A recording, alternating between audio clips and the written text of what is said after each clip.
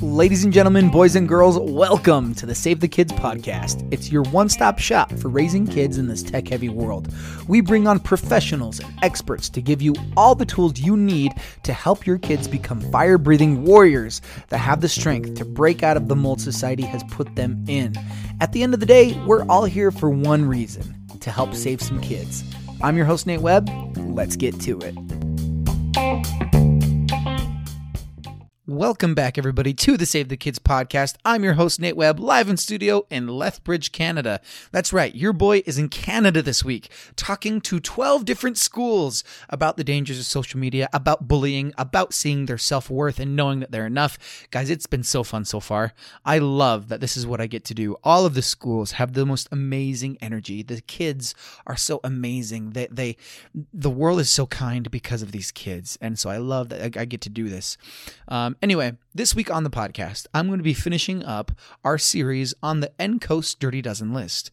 For those of you who don't know, NCOSE, the National Center on Sexual Exploitation, every year they make a Dirty Dozen platform list of platforms extorting kids who make money off of the exploitation of kids. And the last two platforms that we have to talk about to complete this list is Versign and Visa.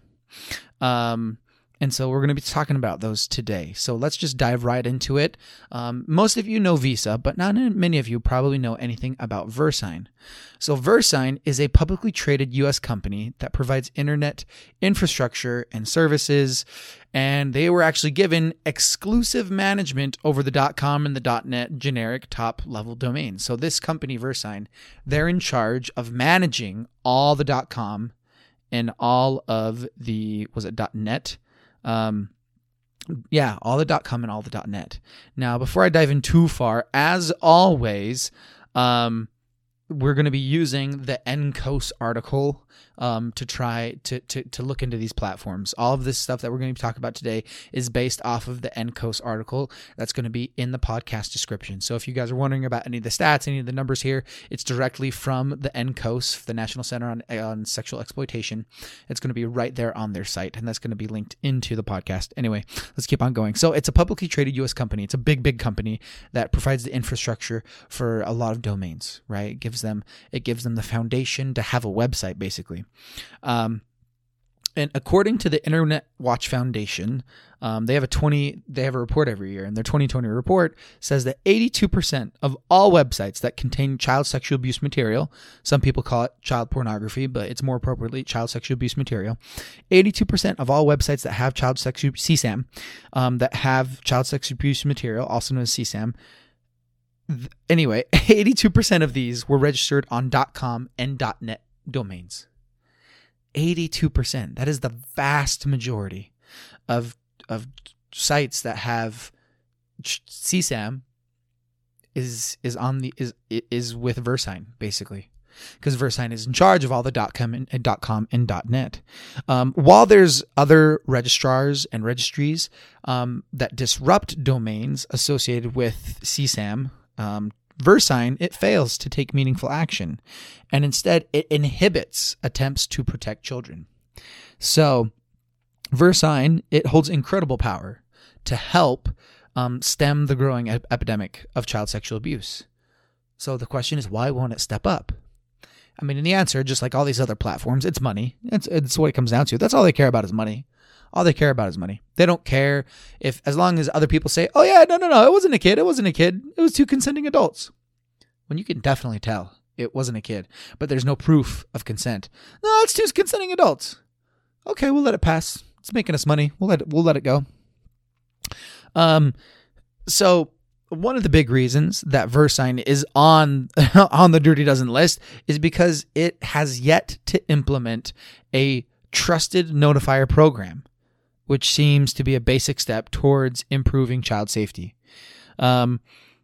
So a trusted notifier, for those who don't know, it's an entity with recognized authority and extensive expertise in an area in which it operates so that it can be able to accurately identify illegal material. So like child pornography, CSAM, yeah. And so Having a registered notifier, a trusted notifier, is basically hiring a company that has a good reputation for catching things that should not be on your site. This technology exists. This industry exists. People are always asking, shouldn't there be something that it can notify and it can notice all the inappropriate things happening on social media? It does exist. They just choose not to implement it because they're not forced to do it by law yet. Anyway, so VeriSign a while ago, it promised to implement such a program in 2018 because there's an amendment 35 to the corporation agreement with a company. And in February of 2020, NCOSE, with 5 other organizations working for child safety, they're like, enough is enough. Okay, we need action now.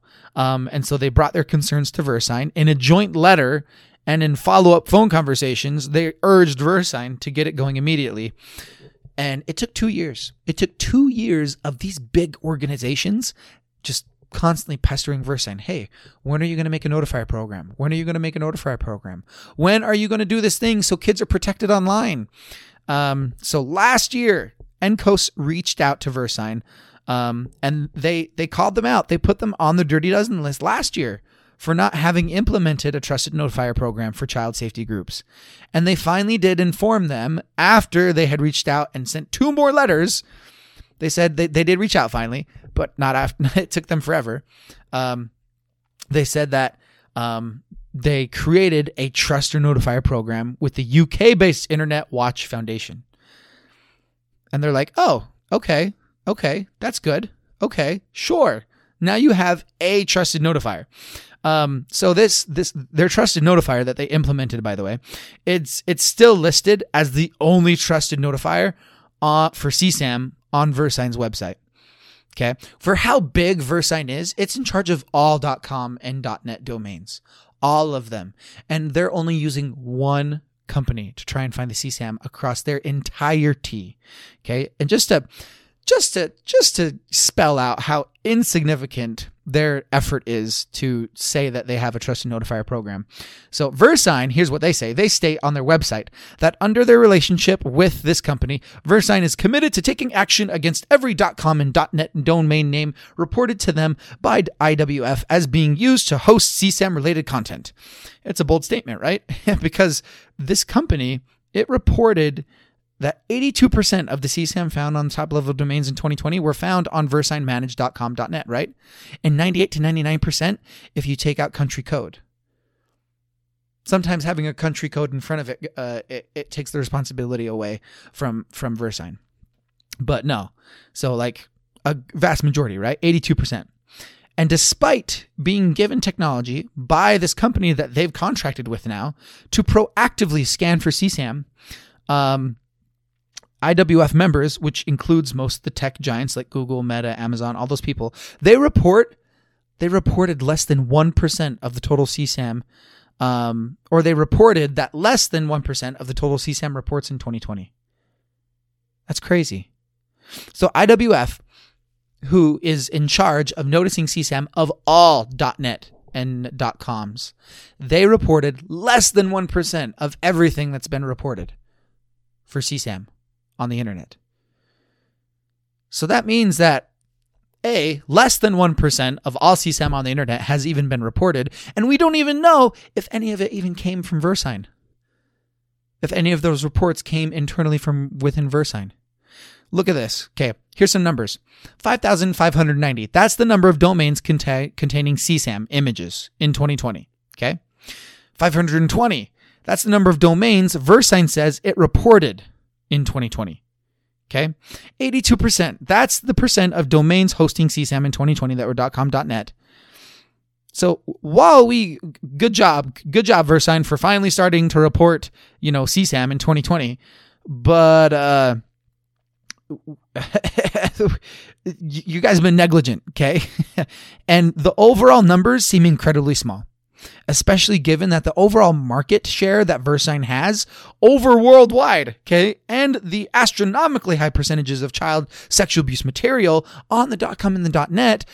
Maybe VeriSign is reporting many more cases of CSAM, but either VeriSign has shared those Neither VeriSign has showed those in public, but it's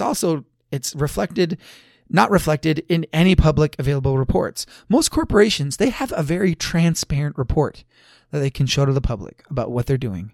They want to ensure that everybody knows what they're doing, everything they do to combat this horrible stuff going on. So why does VeriSign, if they are reporting more than we can see, why are they hiding it? And if they're not hiding anything, why aren't they reporting more things? They're in charge. They have all the .com and all the .nets. They hired someone to look over and to report all the CSAM that happens on those domains. Yes, it's just one company, but they hired a company. So why is less than 1% of all CSAM being reported? Lots more should be being reported by this company with VeriSign. Okay, there's some red flags going on here. Why doesn't VeriSign step up a level here? Okay, that's why VeriSign is on the Dirty Dozen list. They're providing a building block foundation. They're giving the bad guys a place to do their bad business. They're giving the bad guys a place to traffic other people. They're giving the bad guys a place to traffic kids, to gain off of exploiting kids, of sexually exploiting kids. Okay, VeriSign has been giving them a place to do that. That's why there's horrible things. Horribletitle.com, horribletitle.net. It doesn't get automatically flagged. It is allowed to exist because of VeriSign. Now we moving on to Visa. Visa is pretty simple, okay? Visa is pretty simple. I'm not going to spend a whole lot of time on it. Visa is on the list because it allows cards to be used on sites that sell CSAM. It allows people to use their cards as payment to pay people who are selling kids, basically. They are selling images of kids. They are selling images of CSAM. Visa actually allows their cards to be used in a lot of brothels, a lot of prostitution houses. And a lot of these prostitution houses, even though in some places sex work is legal, it is only legal if you have consenting adults. And a lot of these brothels do not have adults.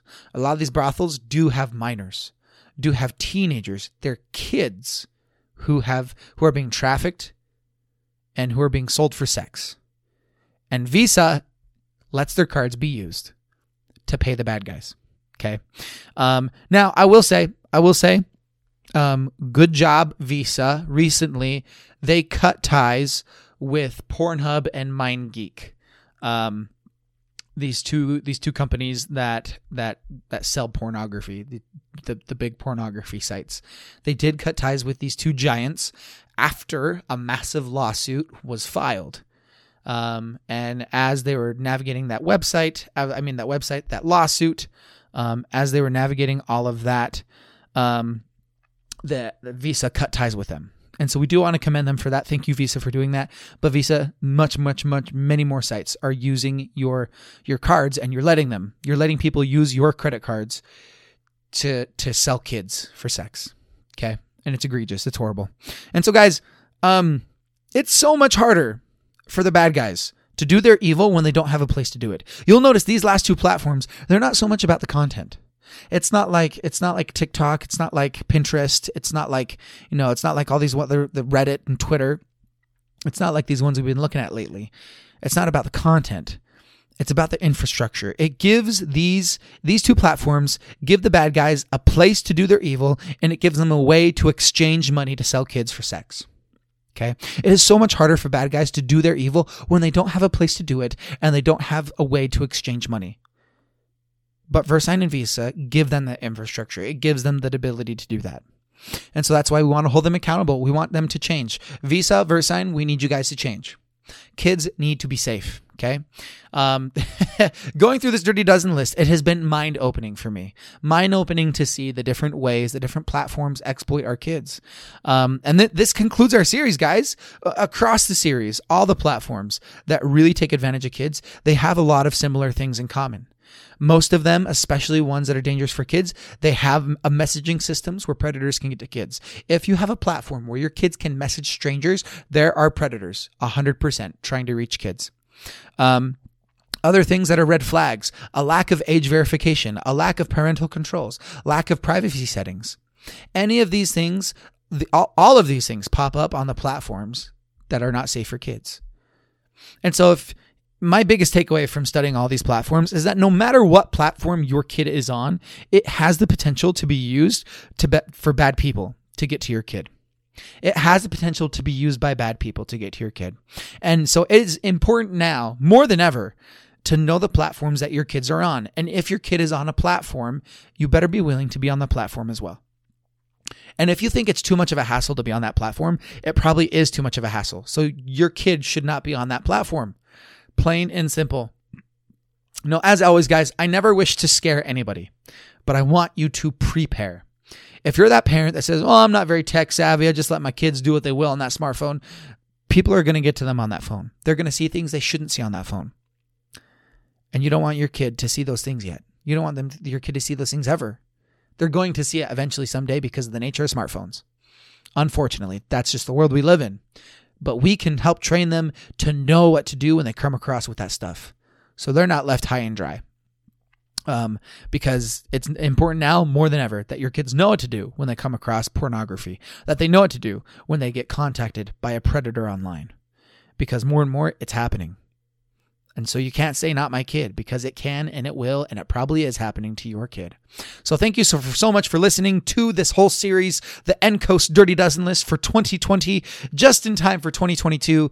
I mean, the NCOSE list for 2022. Anyway, just in time for the year to end. We have about a month left in this year, and so 2023 is coming out, and so you can expect sometime in 2023, NCOSE is going to come out with their new Dirty Dozen list, and you can expect a dissection from yours truly. Thank you for listening to this podcast episode for this week. Thank you so much for listening and supporting Save the Kids. This mission is so much bigger than any one of us. We need all hands on deck. If you would like me or any of our speakers to come to your church, event, community, school, whatever it may be, please fill out a speaker form in the podcast description below. There's a link to that. And make sure to go check us out at Save the Kids Inc. on Instagram for your daily dose of positivity, your one-stop shop for raising resilient kids in this tech-heavy world. Always remember, you are wonderful, you are worthy, and you are worth it. You are strong, you are loved, and you will always be enough. Go home and give your kids an 8-second hug, and we will see you on the next one.